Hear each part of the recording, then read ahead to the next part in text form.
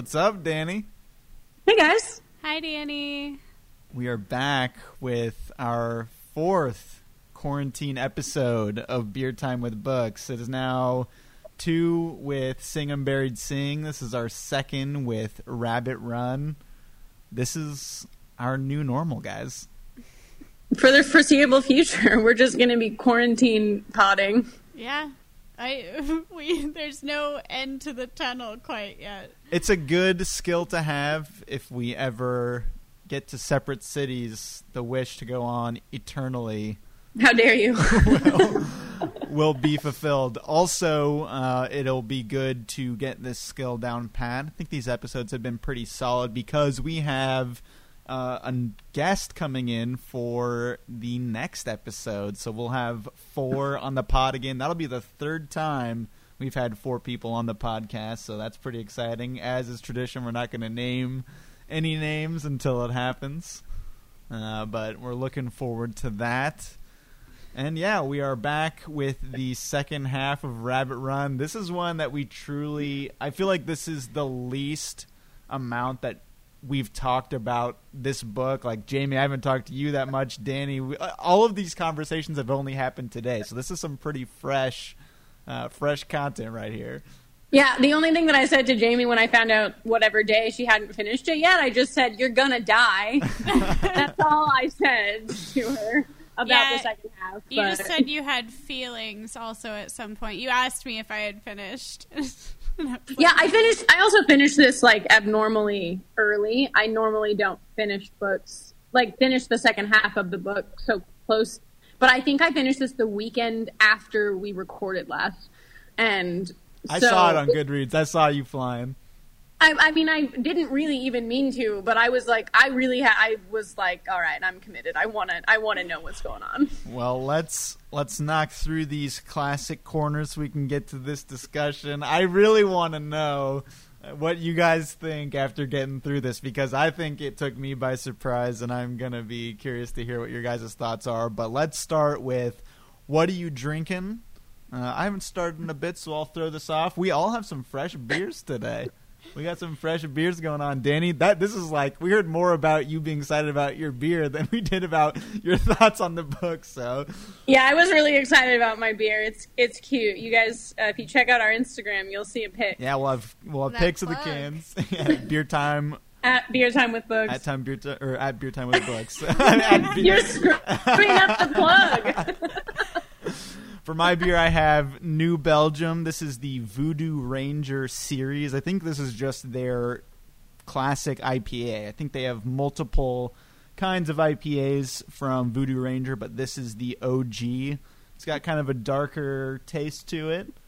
I'm digging it quite a bit. But yeah, this is the first one, I think, of maybe any of the Voodoo Rangers. Maybe we had one in a variety pack before, but yeah, it's definitely a bit of a darker taste. I wish I knew more about how to explain beer taste. Heavier? By episode 22 of our podcast. But yeah, a little bit heavier and a little bit caramely, I guess. Okay. Yeah. This is Jamie. Hi. I'm drinking a Logboat Brewing Co. Snapper American IPA, which I'm not sure if we've had on the pod before, but Brian and I both really, really love Snapper. Logboat is in Columbia, Missouri, where we went to college, so it brings back fond memories. And it's a great IPA. It's got subtle hints of a lot of fruits, as Brian likes to point out. Many fruits in this thing. Pineapple, peach, and melon, it says on the can. But it's a great IPA. Only in Missouri. So good. Hey guys, this is Danny. I'm drinking a sour I was really excited about.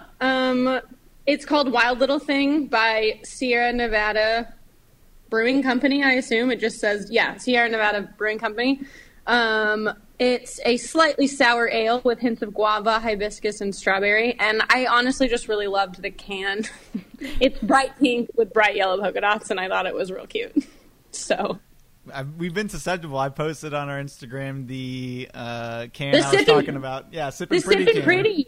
I want a print of Sippin' Pretty. Honestly, though, it's so pretty. It would be worth it.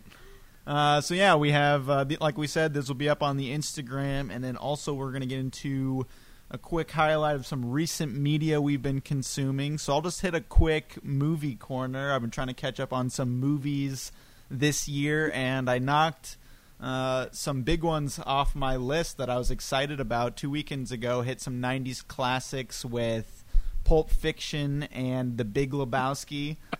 So it was just kind of a 90s block, which was pretty interesting, and watching one of Tarantino's or his most famous film after I've seen a bunch of others was kind of also an interesting order, just because that's the one most people talk about, and I didn't get to watch it until I've already seen most of his work already. And then also one of the movies we watched I specifically tied back into our book this week.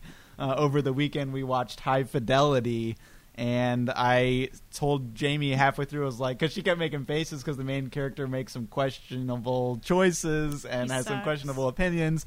And she was just like, all right, I said, do you like this movie? And she said, I don't know. It depends on if we're supposed to think this guy is an asshole. And I was like, and we started comparing it to Rabbit Run. I was like, yeah, that's what we thought about the book. It was like, maybe the book is good depending on if we're supposed to think that Rabbit is an asshole. So anyway, it was kind of an interesting tie-in to watch that. That movie had a bit of a lighter ending than this one, which I think was added to some disappointment. But overall, I enjoyed the movie. So those are my quick ones. Quick movie corner. Nice. I was really proud of myself this time around because since our last podcast episode, I have finished 2 books. Whoa. Not related to the podcast. I'm so proud of that. They were both audiobooks, so maybe that lessens the effect here. But the first one that I finished was called Eleanor Oliphant is Completely Fine by Gail Honeyman. Which came out like in 2017, I think, and was on Reese Witherspoon's book club list, I'm pretty sure, so it was pretty popular. That book club book list is popping. It is. And honestly, I didn't expect to like it. I downloaded it because it was kind of a shorter audiobook, and I had heard people talk about it, but I was like, it's probably going to be kind of dumb and quick. But I really enjoyed it, genuinely. The first few chapters I thought were slow, and I didn't think that I liked the main character. But it really built in, like, I grew to love her so much, and it was much darker than I thought it would be for kind of like a popular, girly book. I don't know how to describe that. But, like, it was a very dark story and very sad, and I almost cried at one point. And I really enjoyed it. I recommend it. And then the other one that I just finished today, is The Ocean at the End of the Lane by Neil Gaiman, which the audiobook was narrated by Neil Gaiman, which I thought was really cool to hear how he wanted to tell it. And I downloaded that mostly because just recently Brian and I were talking about how Neil Gaiman is such like a recognizable name, but neither of us even knew if we had read anything by him, and then we both realized the only book that we had read by him was Coraline in the 6th grade. Which got read to us by a teacher. So. Yeah. And we have that shared history, so I was like, I should listen to another one, and that one is pretty short. And it was good. I enjoyed it. It really was not what I expected. But it's a fun little fantasy kind of story, if you like that. That's about it. Nice. Danny? I've been going pretty TV hard recently. Movies, books, TV, we got it. Yeah, we're covering it all. I mean, the most recent book that I finished was On Earth We're Briefly Gorgeous by Ocean Vuong, and I liked it. He's also a poet, and honestly, I think I was expecting a little bit more of the book to be a little more poetic. It's a memoir, like kind of written in the style of a letter to his mother, and it's really beautiful. It's about his life as an immigrant, and anyway, it's good. I didn't like it as much as I thought I was going to, but it also made me want to read more of his stuff. But Will and I also finished The Crown, and boom, it's been on the docket for a little bit. Yeah, we needed like space in between the episodes because they're just so heavy, but it took us quite a while to get used to the I'm not used to the new actors. I don't like it. I hate it. have to get over it. But it's fine. It just feels like a new show to me. But we loved it. We loved the ending of the third season regardless. And I also watched the entire second and third season of Ozark since the last podcast. Oh, damn. And I had forgotten if I had even finished the first season, and I had, but I ended up watching the last few episodes, and then I just burned through both the latter 2 seasons. They were just it's like a pretty fast like Breaking Bad type show, so it just I kind of just like zoomed by like 3 or 4 episodes in like, you know, each weekend evening, and you're pretty much done. So Will he watched parts of it with me, but it was a little too dark. He wasn't as interested.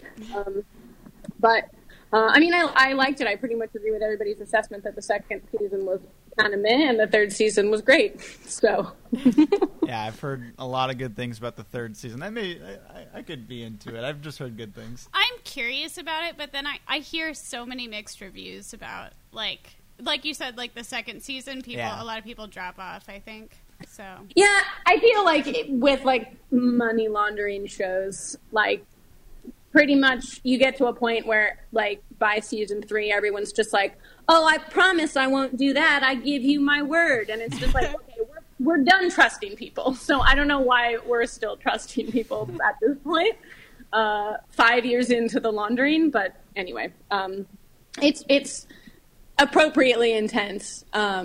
I gasped aloud at many a scene, many a moment. I liked it a lot. Cool. Well, hit the 3 mediums there. Got some books, got some TV, got some movies. So with that, we are now moving into our discussion for the second half of Rabbit Run. So we're going to toss it over to Danny because this was her choice for a little bit of a summary of all of this shit that went on in this second half. All right. We didn't really leave off at like a super notable point. No, not really. But essentially, in the second half, where were we? Like 123. In the second half, Rabbit ends up going back to his wife upon learning that she is basically in labor. I think. Yeah. He like gets a call in the middle of the night. He's in Ruth's bed, and he goes back to like that evening. He goes to the hospital. We also have learned that he pretty much has been staying with Ruth for like for the duration of for the rest of his wife's pregnancy. Which at that point was like multiple months. So. Yeah. So it had been at least 2 months, I think. Yeah. It was like several months, and from the tone, I thought this was, I don't know, maybe I'm just inferring this, but from the tone, it sounded a little bit like they had pretty much fallen into like a similarly kind of like married-esque boring routine, and like I was just like expecting something terrible to happen anyway, because like he like only chases things that are exciting and gets burned out very quickly, and so like it was only like a matter of time that he was like going to leave Ruth anyway, in my opinion. Anyway, he leaves Ruth, goes to Janice. She has the baby named Rebecca June, and there's a point where after I think I read in a summary somewhere like they're together for like 9 days between like her coming home from the hospital and him, spoiler, leaving again. And they should know by now. Everybody's reading through. I mean, right? But I mean, he does leave again. Right. There's this one night. I think it's just like a few nights after they come home from the hospital, and he basically like during the day has been like Janice has just been like exhausted with the baby, and she's feeling like a bad mom, and she's feeling a lot of it. Even I don't even think it's told from her point of view, and you can absolutely tell that she is just like having a shit time. And Rabbit is like riding this weird high of like his wife just having had a baby, and basically like he feels very fertile because the baby has come, and he's also just like come from Ruth's, like, you know, like a week and a half ago, and he's just like riding very high and feeling very satisfied with himself. And so as if it was such a great thing that he came back to his own child also. Right. But also he the feels rest very righteous. Yeah, I'm just he like, I did the right morning. thing after like, no, this was the thing. He's very self-congratulatory. He's very like impressed with himself that he has done this noble thing. And also there are times like in between being at the hospital and coming home where he just like waxes poetic about like how excited he is to have had this baby, but like it's clear that this baby is like a sign of his own fertility. Like it's he's excited about it because he's like, look at this thing that I made. I did this from my seed. From really, my seed. Literally. And so he there are several like paragraphs interspersed in that time where he is just like so very proud. Like he's almost like bursting with joy about this baby, but like it's not because he's so happy that the baby exists. He's just happy to like have produced this baby from his own fertility. So he spends this one day kind of like basically getting Janice drunk and taking advantage of her alcoholism or alleged alcoholism, and just kind of keeps serving her drinks like into the evening. And like once she's good and drunk, he decides he wants to like try to have sex with her and brings it up. And she is like, no, I just had a baby. Everything's terrible and I'm in a lot of pain. Meanwhile, like you hear all about her, like the pain she's in, and he is like on the other side, like he's very turned on by like her like postpartum body and situation, and he like wants to like he wants to bone her this evening. And when she says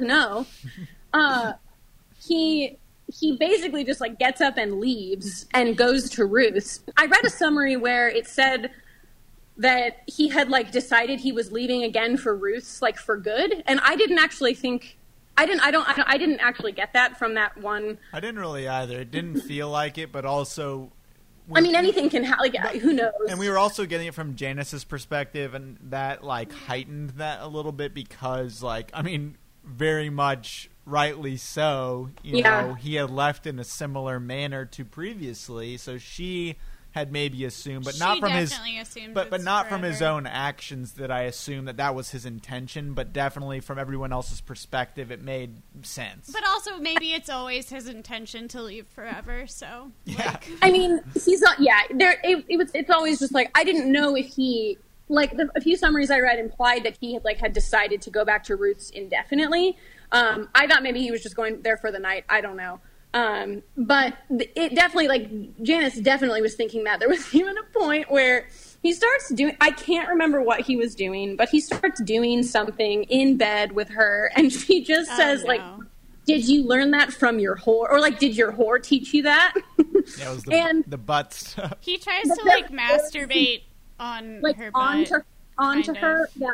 And it was also just, like, it was again like yet another just like vaguely like rapey scene of him like getting his wife drunk, and then when she says no, he like he's doing plenty anyway. So he leaves. He goes to Ruth's. She's not there. And where does he go? No, I can't remember. Where does he go when she's not there? He goes to a hotel. He wanders. He goes to like drugstores and stuff. Yeah. And eventually he gets a hotel room out there in Brewer. Oh, yeah. So then he finds out that Ruth is pregnant because he didn't know, right? That happens later. Yeah, way That's later. at the end of the book. Yeah. What am I? So while he's Ruth gone, wasn't at her apartment. Oh, you're right. You're right. Sorry. I forgot that. This he is has the a Janice scene when he doesn't come home the next morning, and Yeah, and Janice. Yeah, gets really sorry. drunk. That was later. So Janice, the next morning, we are finally hearing from Janice's perspective, and she's like in a drunken stupor, and it's like probably some of the most like tense few pages of like any book that I've ever crazy. Very anxiety inducing. Well, especially because like getting to that point when you're reading it, and like each successive drink that she then begins to take, you're like, it's not fully coming together. Where like, I think the one thing Jamie and I said, it's like neither of us were predicting the end result, but like it just made sense up to that point. But that whole scene of just like it spiraling was just like, what the hell is happening? Yeah, right now? once it got to that point, though, because I didn't know what was going to happen, but I kept being like, wait, she mentioned the baby like 3 paragraphs ago. Where is the baby? Yeah, that's I think it was very concerning. He did a really, really good job of describing this scene. Like, I could picture everything that was happening in their, you know, like, their small little place where they live. Like, she was going from room to room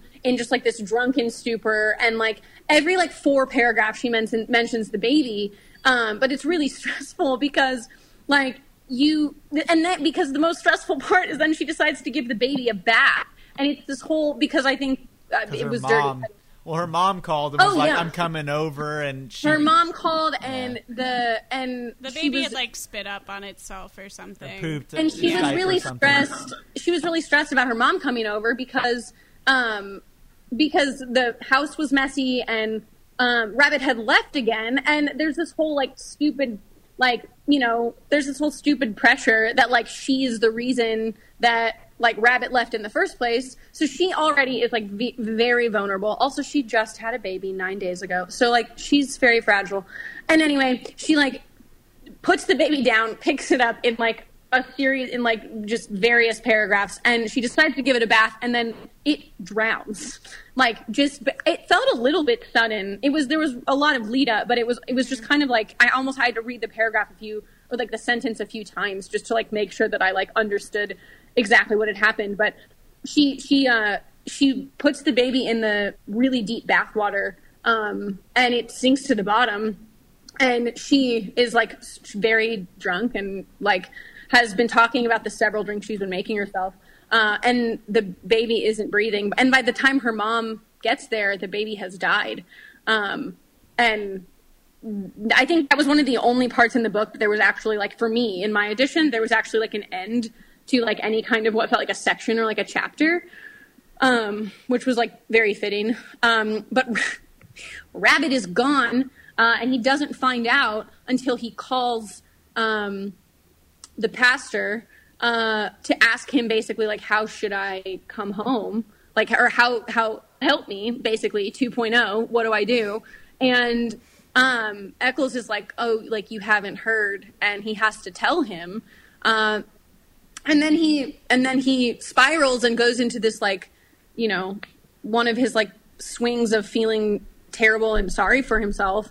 And essentially, like, there's before the main end of the book, there's a section where Eccles' wife like invites him in for like some like they pass each other or see each other like in town, and she invites him in, and he thinks that she wants to have sex with him, and then like gets enraged when that's not what she was asking. And it's just like, I don't know, just like yet another example of him just like this is like so many things have happened to him in his like in the span of this book, and like I don't know, like this is the thing that he's like thinking about, is her just like thinking that she wants to have sex with him. So during the baby's funeral, he has this kind of like panic moment where he basically just like tells everybody that it's Janice's fault and that it's not his fault. He has this like very cringy freak out moment. I don't know if you guys were cringy during that part, but I was. It's upsetting. Yeah. It's very upsetting. And he runs away. He literally runs away. from the funeral. And he finds out that he goes on to find out Ruth is pregnant. Mm-hmm. That's when he goes to Ruth's apartment and finds out she's pregnant. And then he runs away again. And then, he runs away from the funeral. He runs to Ruth's, finds out she's pregnant, and she basically says, like, we could get married, kind of. And then he runs away again, and that's how the book ends. So, where do we start? I don't know. I kind of want to start with where we ended the last episode, which is just basically like, I mean, do you think that we're supposed to, do you think he's ultimately like a sympathetic character? Do you think we're supposed to know he's an asshole? Like, are we supposed to feel bad for him? Does he represent like this wanderlusty, like, search for a higher meaning? Or is he just a dick? I'm still struggling with this question because I think that I find it very hard to believe that anybody could read this book and not think that he's an asshole and that he ruined his own life and everything's terrible because of how much of an asshole he is. But and I think that Updike, at the end of this, I think Updike thinks that Rabbit is flawed.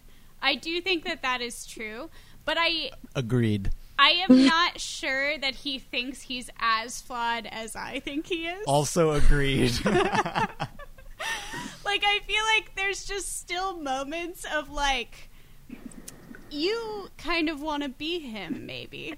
Like, there's still just weird comments of, like, reliving the glory days and feeling very strong and capable and all these things that, like, just push it a little bit over my limit. And I don't know how to describe that. I definitely can see, like, a narcissistic 20-year-old man reading this book and thinking that Rabbit is the good guy. Like, in if you consult Reddit with just Updike, you will find many a post that is just, like, mostly men, I would venture, being like, this book changed my life. It was absolutely it was a coming-of-age novel for me and myself. I really identify, like, it's very, but also, I think that, like, you have to analyze it almost without, I don't know. I don't know if you can. I don't think you can. I don't know. Yeah, I mean, I felt again, like I did last episode, that the perspectives of other characters toward Rabbit were very scathing, especially in this second half. Yeah. That again made me feel more certain about it, which I don't know what that means about Updike overall, that was still up in the air, having read half of the book last time and not fully knowing that. Mm-hmm. But we get to the end of this section, or this half of the book, and, you know, especially Ruth, when we get to Ruth talking to Rabbit, the stuff that she says is so on the nose, and the way that she regards him and actually makes him feel what she is saying, where I think the main thing that kept sticking out to me is that, like, she was rejecting his touch and was, like, talking about how he carries this hate, and he's questioning if he's actually a monster.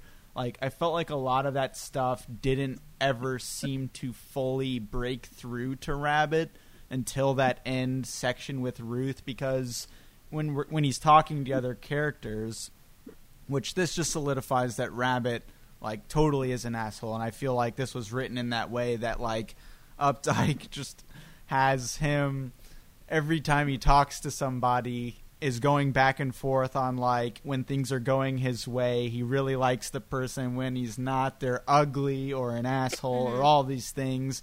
But they're fat. Yeah, right. But, like, with Ruth, I feel like there's finally this moment, even though he doesn't learn from it necessarily, because he's still like, well, I don't know that I'm leaving Janice, sorry. but like he's at least feeling something completely where he's like, am I a monster? Like something is wrong with me. And I feel like that wouldn't have been the last conversation that Rabbit has in the book if we were supposed to feel any other way, because like there's no other moment where he has that moment of being like, oh, well, like Ruth still sucks. It's just kind of like, oh, well, I don't know, let's get married. Like he's either feeling bad about himself or like, let's make this right, like let's get married and all this stuff. So I think that like in that point, yeah, like I think Rabbit was supposed to be written as a flawed character. I don't know that necessarily all of the problems that we had with Rabbit are all of the problems that maybe John Updike had with Rabbit. And so that's the big issue here for me, is that like there's a lot of his actions that maybe were supposed to be some sort of commentary on the time period that he's living in and like the people that he's interacting with, that is like, oh, you know, I got the feeling that this was supposed to be something that was like, look, isn't this like a crazy new idea, like going against the grain of mid 20th century America? And it's just kind of like, yeah, but reading it from right now is just kind of like, oh, this is still not awesome. Like the stuff that Rabbit is doing, the way he's talking about people, the way he is, you know, the way he's really acting out on a lot of his impulses is not great. But I think there were still parts to him that were sympathetic because of certain ideas that were addressed, but overall his treatment of most people in this book was absolutely appalling, and Rabbit is definitely a shitty character. So that's kind of where I'm at on it. Yeah, I think it's interesting. I don't know that I have fully come to a conclusion, honestly. I think it's interesting what you said about like the parts where we have insight into Ruth and how she's feeling. Like some parts of it, like I was reading and I was like I was so into it, and I was like, yes, Updike at the very least is like self-aware. Like he is able to write Ruth very convincingly, but like there's like 20% of me that is like, Updike is writing Ruth as like an angry feminist caricature. And it's like a satire almost. Yeah. Like he's writing Ruth as not somebody who he doesn't believe those ideas. He's just or he's not even aware that those are valid. They're just like, it's just like a caricature of like an angry, like an angry liberal feminist or something. That's a little bit how I read that last scene too. And like I just looked back at it while Brian was talking, because I was like, I feel like, and maybe I'm wrong, maybe I was putting this in there because I feel like I just don't like Updike already. But I feel like even in that last scene there was this tiny hint of Ruth like still wanting Rabbit in a small way. Like she hates him because she had that concession to even like considering marrying him in the first place. Yeah, like she's furious, but she still is kind of like, but maybe if you say you will do it. And that tiny sliver of her is what's upsetting to me from Updike's perspective of like, no, he doesn't deserve shit from her. But I also feel like it was in a more challenging tone than that, even though it is like an issue that she's even offering it up. I don't think that it was kind of like giggly, like, well, if you like, no, I think it's more like she's Janice, like it's just like, sobbing. no, if you get rid of Janice, then yeah, let's make it work. But like, I feel like she even had an understanding of like, but you won't do that, because she said that multiple times. Yeah. It's like, how many times have you said you're going to leave your wife, and then like, what position does that put me in? Because then I'm the wife and you may leave me. But regardless, as far as his writing of other characters, like when we're talking about Janice, that's another example of that I was like, this isn't written like in quite the way that it should from a perspective of somebody that was so like wronged here by somebody. That like Janice, we got her perspective and it did create some sympathy for her, but there was enough that it was just like making Janice into like just kind of a bumbling fool to some degree, when like I don't even know that was necessarily warranted either, unless it was just for the overall effect of like her being bumbling enough to accidentally drown her own kid. Yeah, that's what I feel like. As with both of them, but especially with Ruth right there at the end, like she has there is a part of her that she's very genuinely upset that Rabbit she knows he's not coming back. Like, she knows that, and she's crying about it, and she is upset. But, like, she has absolutely no reason to be in love with him. Like, everything we've seen from their relationship, she has no reason to actually feel that way.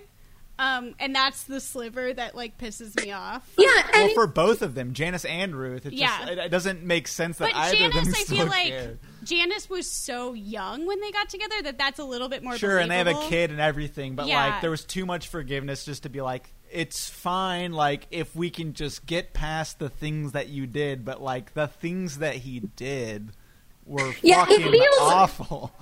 It feels like that's where the self-awareness stops a little bit. Yeah, I definitely agree with that.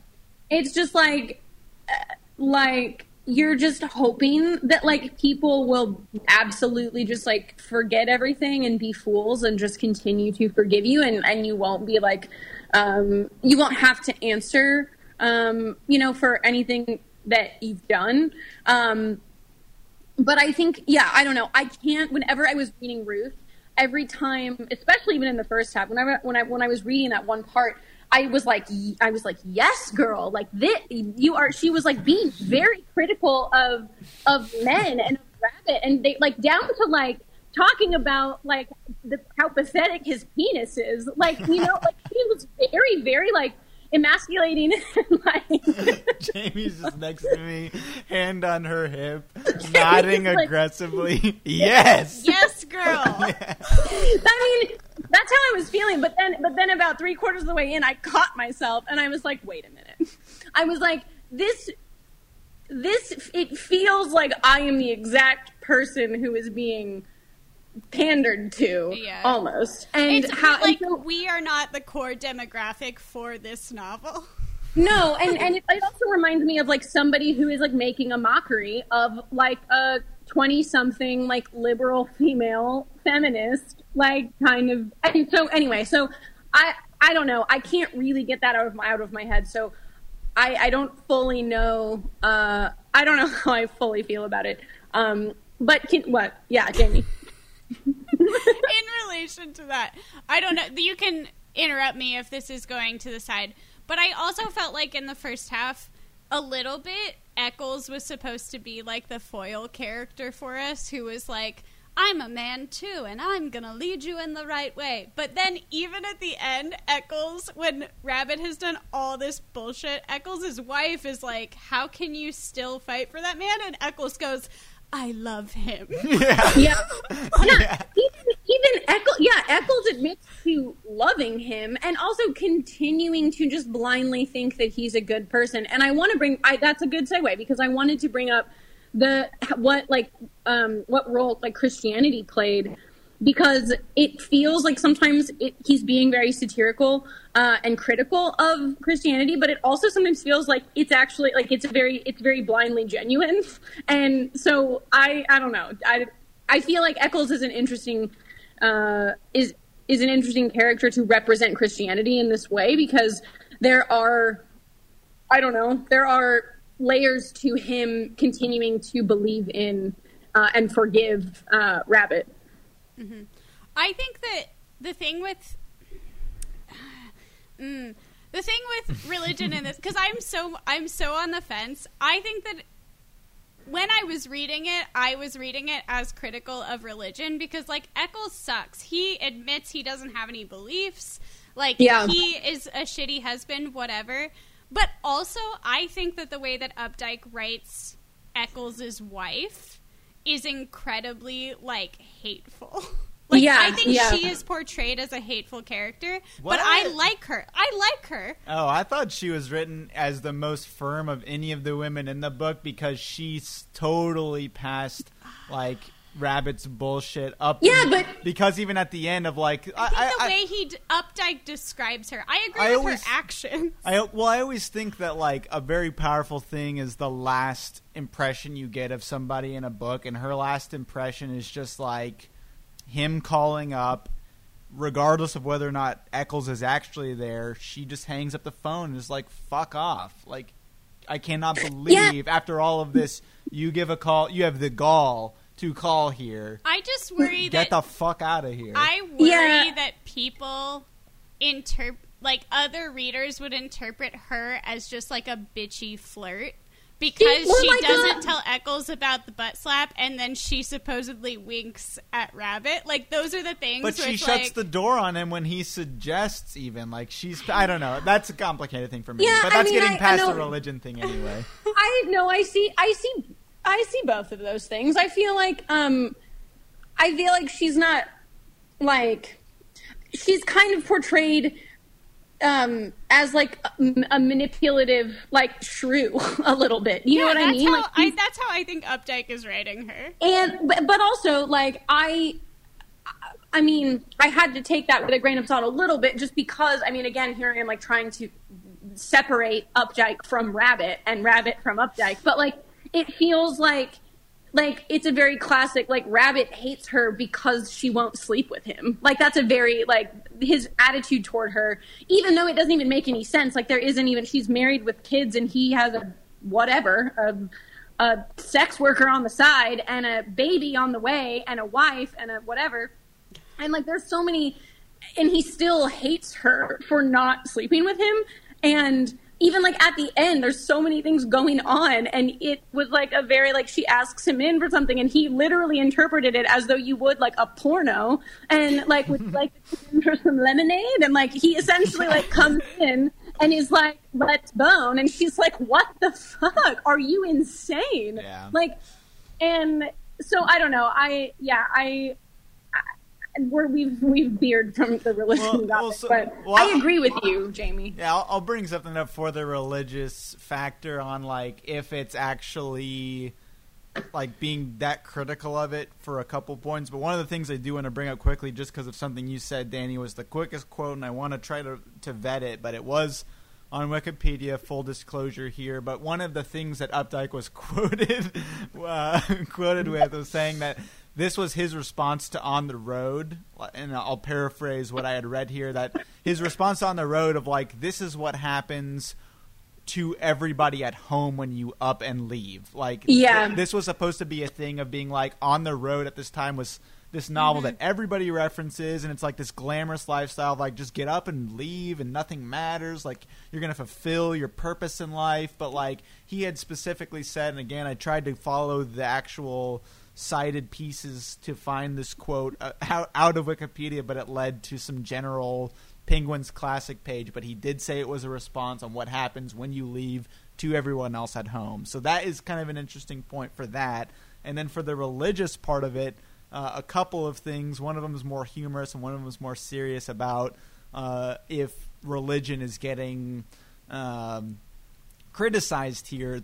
A huge moment was with Eccles when he goes to the Protestant minister for the Engstrom family and gets totally dressed down of, like, what are you doing? This is not the job given to you by Jesus Christ our Lord. This is a job given to you because you think that, like, you have some ability to do something here that is so outside of your expertise. This isn't something that we do as ambassadors for God. This is not what our purpose is here. So that, to me, regardless of the rest of Eccles' stuff, I think that was something that was like, we're not supposed to read Eccles as this pinnacle of Christianity, because it even gets to the point, the quote that I'm remembering from what happened is when Rabbit is talking to Eccles and he's letting him know, Eccles is letting Rabbit know that his child has died, is that he says something along the lines of, like, I need to tell you about this terrible thing that happened to us. Yeah. To us? This terrible thing that has happened to us. And then that was a break in the text where it gets onto a new section. So, like, that's critical of Eccles, that any of Eccles', like, ambassadorship for religion is, like, totally tossed to the side. And the fact that he is the most prominent religious figure in the book and gets that dressing down and has these selfish acts, I think was hugely telling.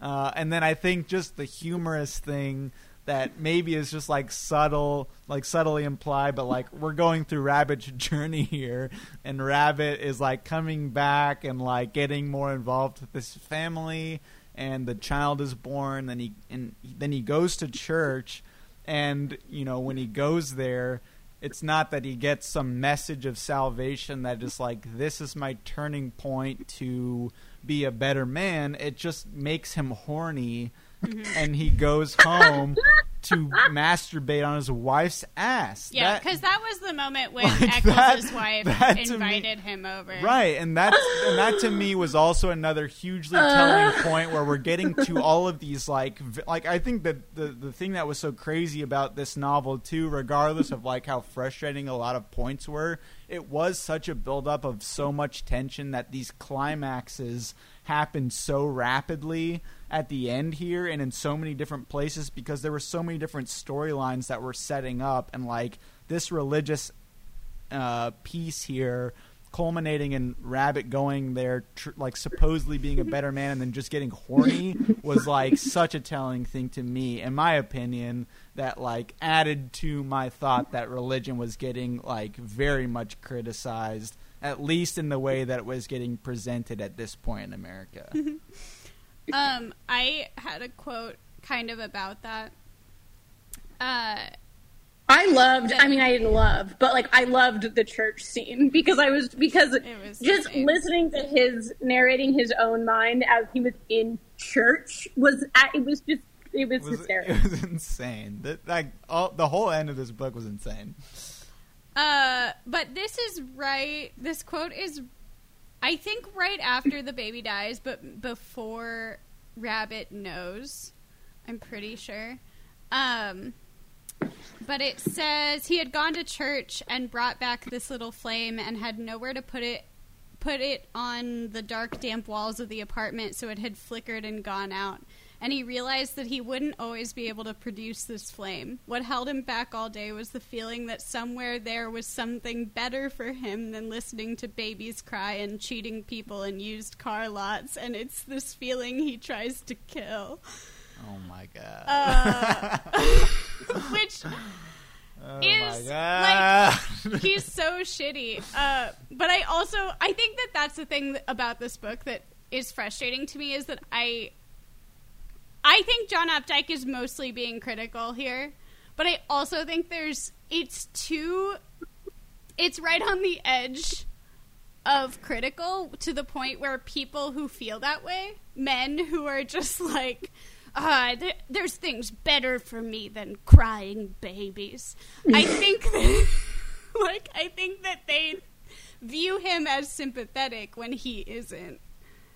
Yeah, yes, I think that's why I have so many problems with so many reviews of this book. So many reviews focus on him being this, even like a review from Joyce Carol Oates. She like a woman is my point. Is that like so many people like praise this his character as being like this like suppressed like, yearning for something more, and like that's fine, but like you don't have to do it this way. Like it doesn't have to be like this, and it shouldn't be like this. Yeah. And just so many reviews like I feel like there are so many summaries and reviews that praise his ability to like write this very like this character who's yearning so much for so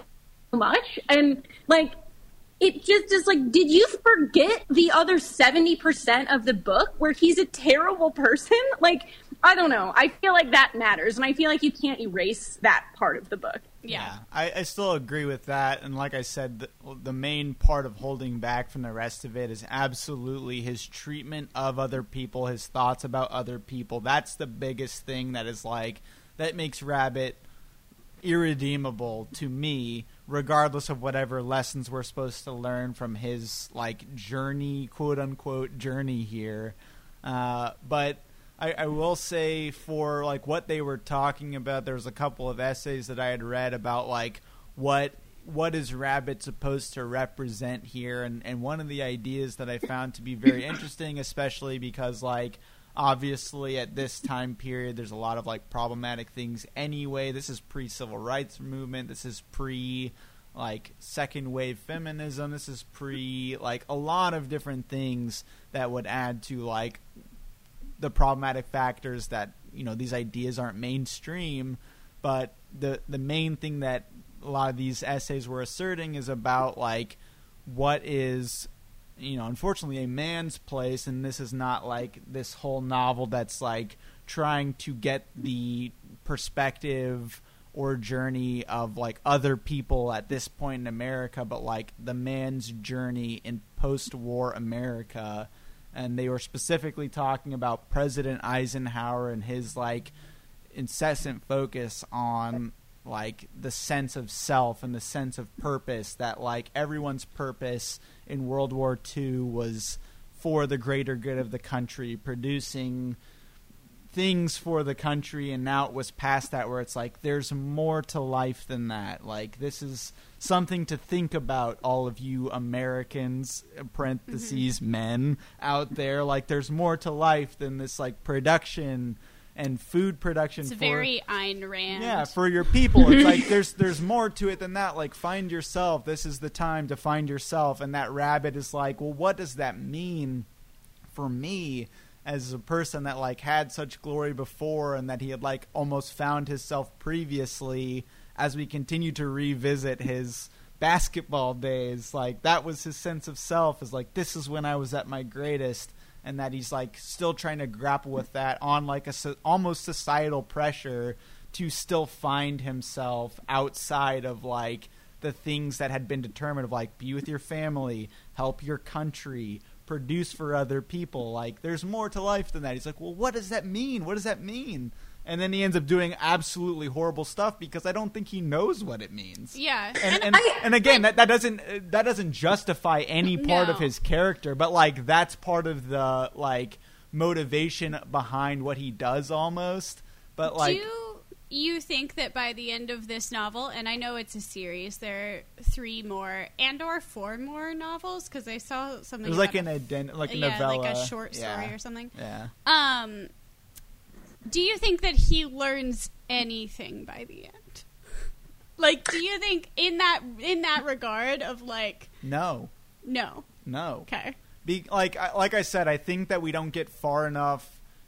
As me saying, as I had said, talking about his conversation with Ruth previously, that like that's the first time that it really seems that anybody gets to him, aside from like maybe his fear of his own parents when they find out that his child is died, where he's like, what's my mom gonna say? Which that's a whole other can of worms to open up about those scenes. But the moms and the mother-in-law situation. Exactly. Oh my god! Exactly. But like the thing is like with Ruth, that's the first time that we really see somebody really break through to him in somewhat of a meaningful way. Not that he again learns from anything, because he still goes back to Janice. Yeah, he still goes back to Janice, and it doesn't. Maybe that's what's presumed, that he was kind of saying like, I don't know that like that's something I can commit to.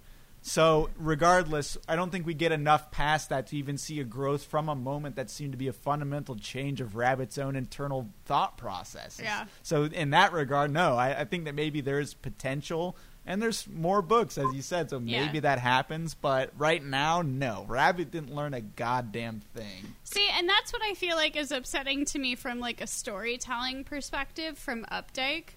Like there are so many ways. And like, I don't know, maybe it's a good portrayal of like the person that we were told Janice is, and maybe that's true of her. But also like, because Janice accidentally drowns the baby when she's by herself and she is drunk, that gives Rabbit such a loophole to not learn a goddamn thing. Yeah, and then he blames her at the funeral, like, as if he had nothing to do with it. Yeah, like, and we could have easily gotten to a point where Rabbit did something terrible like that, like to that proportion. But it's not, it's led in a way that it's like, Janice is the bimbo, and you left her, so you kind of caused this, but, like, she's the drunk, and she did it. Like, physically, she did it. Yeah. Yeah, it was almost like there were like 37 softballs lobbed at Updike in the way that he could have, like, ended this to, like, help Rabbit learn anything, and he straight up didn't, which was probably intentional, but I don't know, that's frustrating because there were so many ways where like he could have taught Rabbit something. I also don't have a lot of I'm interested honestly in the next book. I really am interested in, I just want to know what the hell else there is to write about. And so I don't know. I read a review on Goodreads I was just like browsing reviews of this book, and somebody commented on like the rest of the books. Somebody asked a question about him, and somebody replied with just like, "Don't bother. They're all just it's exactly the same as the first book, except for with more drugs and more underage girls." And I was like, "Well, Tight. Sounds great." Sounds great. Yeah, well, we should go into final thoughts. I mean, we could talk about this book for years, which I feel like we will. This will be a touchstone moment of this podcast of just like, fucking run. I want to ask, I mean, Brian, you briefly touched on reading a little bit about just like reading some like essays or reading other like related coverage of this book. I wondered if either of you had come across any like questionable like summaries. This is a leading question because I read a lot of summaries before this book, and I was curious what you guys thought, if you had like read any other summaries because or even commentary on this book, because I read several summaries that framed the last big part where Janice drowns the baby and the last part of the book. It frames that issue in like several different ways. I read several summaries that like some of them like basically even like absolve Rabbit of all like fault. So there's like an erasure of like history of what happened in this book. Like there was an essay question that I read that was just like, I don't know, from like SparkNotes or something, and it asks, discuss the presentation of women in this novel. Updike has been criticized for treating women as objects in his books, particularly Rabbit Run, and for privileging his male characters to the point of misogyny. How valid do you think this argument is? God damn it. And then there was even like another summary that like even presents the ending as like Ruth. It almost makes it sound like Ruth is begging Rabbit to marry her. And it's like, okay, you could maybe read it that way in one sentence, but I didn't. One section. But that's not what happens. And so what's interesting to me is like even the reframing of this book in like current like pop culture and like literature, like it, you know, I don't know. I found a lot of different like summaries of the book, and some of them definitely paint Rabbit as the hero, which is stressful to me. And it was very disappointing to read that. Like, this book is still possibly being taught to like English classes or read in English classes where like people are thinking that Rabbit like is maybe in the right, and that gave me a lot of anxiety. Anyway, those are pretty much my final thoughts. I have read very few things because I finished the book today. So I read a few like Goodreads reviews, but those were very like recent and so maybe different. But I understand that perspective as an English teacher because I know, like, I would absolutely never recommend this to students because I know for a fact that half of my students would interpret it as Rabbit is the good guy. Because I've taught books that, like, I feel like in Of Mice and Men, I feel like obviously Curly's wife is a very sympathetic character, and Steinbeck has been stated saying that she is, but all of my, like, teenage boys think that she's a slut and a bitch. And I feel like this book is so much worse in that regard. Like, that's why I kept saying, like, it's so on the fence of, like, I think Updike is being critical, but I think it takes kind of a, like, nuanced perspective to understand that he's being critical. Because also, I was thinking at the end of this, when I was reading it, I could not describe to you right now. I read this whole book. I could not describe to you exactly what Rabbit looks like, other than he's tall. But I could, in detail, tell you about Janice's boobs. Yeah. And that's really upsetting to me. I could tell you all about Ruth's 5'7", 145-pound frame. Yeah, like, So I understand people getting that perspective because, like, he definitely is misogynistic in a lot of ways. And I do think that he's trying to be critical and trying to be progressive in many parts of this book, but it's not quite there. Yeah. Yes. So I didn't read reviews, but that is how I feel. And outside of that final thought, I enjoyed reading it. I feel very conflicted about it. I do think it was an interesting story. I don't know how to rate it on Goodreads. No, I have no idea. I don't know what to say. And I feel like if I read the other novels, or at least the second one, it'll be a long, long time from now. So that's where I'm at. Nice. Yeah, for my final thoughts, I thought it was a very compelling story. Again, I thought the tension that was built from the various storylines did truly explode in such a fantastic way. It said in a terrible context, if that makes any sense. Just in the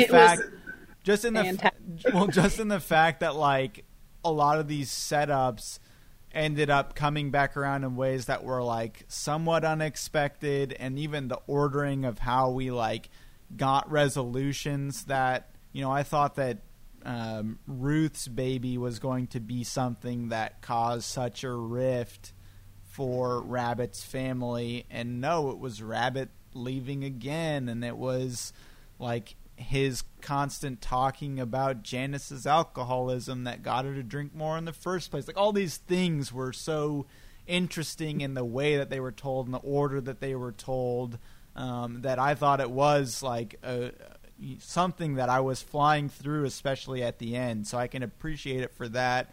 Echoing what Jamie had said, what Danny had said, you know, there are especially...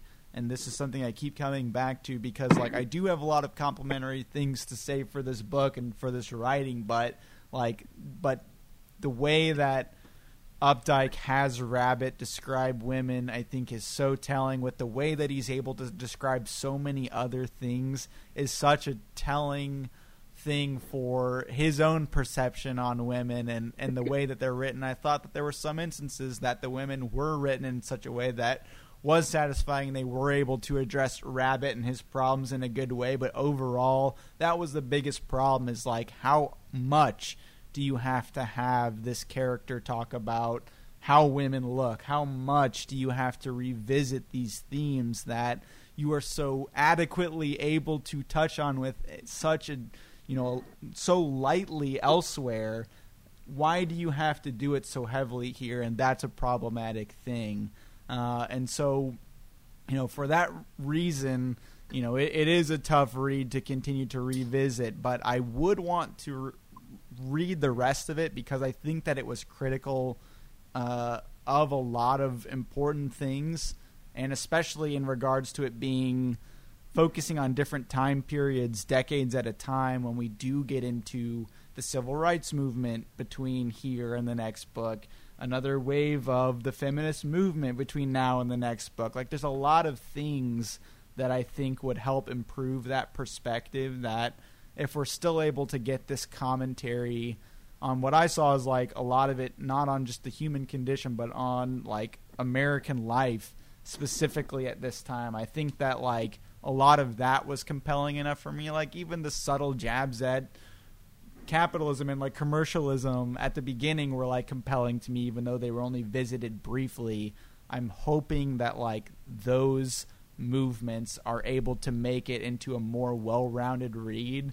And I will say, like, on Goodreads, as we talked about, I think on the last episode, the ratings only go up maybe it's the survivor's bias, the thing that we had like semi talked about last time, but also the last two books of this series, not the novella, the last two of the series were the ones that got the Pulitzer Prize for fiction. So it's not even the next one, it's the next two after that. So I find that to be the third. I thought the first. The third and the fourth were the ones that got the Pulitzer Prize from what I understand. Oh, I thought it was Rabbit. I thought Rabbit Run won the Pulitzer Prize. Well, shit, I'm gonna have to look that up real quick. Let's do it. That's fine, baby. Do some quick. We're gonna do a quick Google. We'll be right back after this message. Quick Google. But regardless, I thought that overall it was definitely something I was glad to have read, and it ended more satisfyingly than I was thinking that it even would. When we first started, I thought that this was going to be a shit show. I thought that there was not going to be like these redeeming things at all. I thought it was just like, oh, this is questionable if we're going to come around to some meaning commentary on anything. It's the last two that won the Pulitzer Prize. Okay, yeah. Oh, shit. So that is kind of interesting to me and compelling enough for me as well. So I think those are kind of my final thoughts, that like I am still interested in the journey of Rabbit now that I have more of an idea that we are critical of him. Again, maybe not all of the things of him that we should be critical of, the royal we as in how Updike writes him, but like there is enough critical aspects of Rabbit that it would be interesting to revisit in the future. So I think those are my final thoughts. Yeah, I mean, I agree with that. I feel like the only like, I don't know. I would like to read the next one too. That's all I have to say. Maybe next season on the pod. We'll do a sequel. I have heard just as like a brief thing that a lot of people think the second one is maybe the worst one. Nice. But regardless. So with that, we have now finished our third book of the second season. So all of us have had a choice. Danny, that was quite the choice. Bold choice. Fostered some very interesting discussion. In part, blame the book mug. In part, yeah, the book mug strikes again. So, as we had mentioned at the beginning of the episode, we are going to have a guest for the next two episodes. Special mystery guest. Special. So we will be back with that. The book, it was basically how it had happened. We had talked about a different way it had happened for the fourth book of the season last time, where it was kind of a committee vote. So essentially this guest presented a list of books to us, and then we discussed amongst ourselves, and we ended up coming up with Steppenwolf by Hermann Hesse. Is that how you'd pronounce that? I would say it's Hesse. German, so Yeah. I don't know if there's no one knows for sure. but No one knows, actually. no one knows. So it is Steppenwolf. That will be the first half for the next episode with our special guest on another quarantine edition of Beer Time with Books. Do you already have a copy? We do. Oh yeah, we Amazoned it. I don't have to. Shit. Not I don't have to. Spawn. Well, I guess I don't. I don't. I don't have to race you to Prosperos now. I'm gonna call Prosperos tomorrow. Yeah, I think our guest has it as well. So with that, I don't even know who scattered last time. It was me. It was Danny. I think I scattered the one before that, so I think that leaves us on a nice Jamie. scat with Jamie.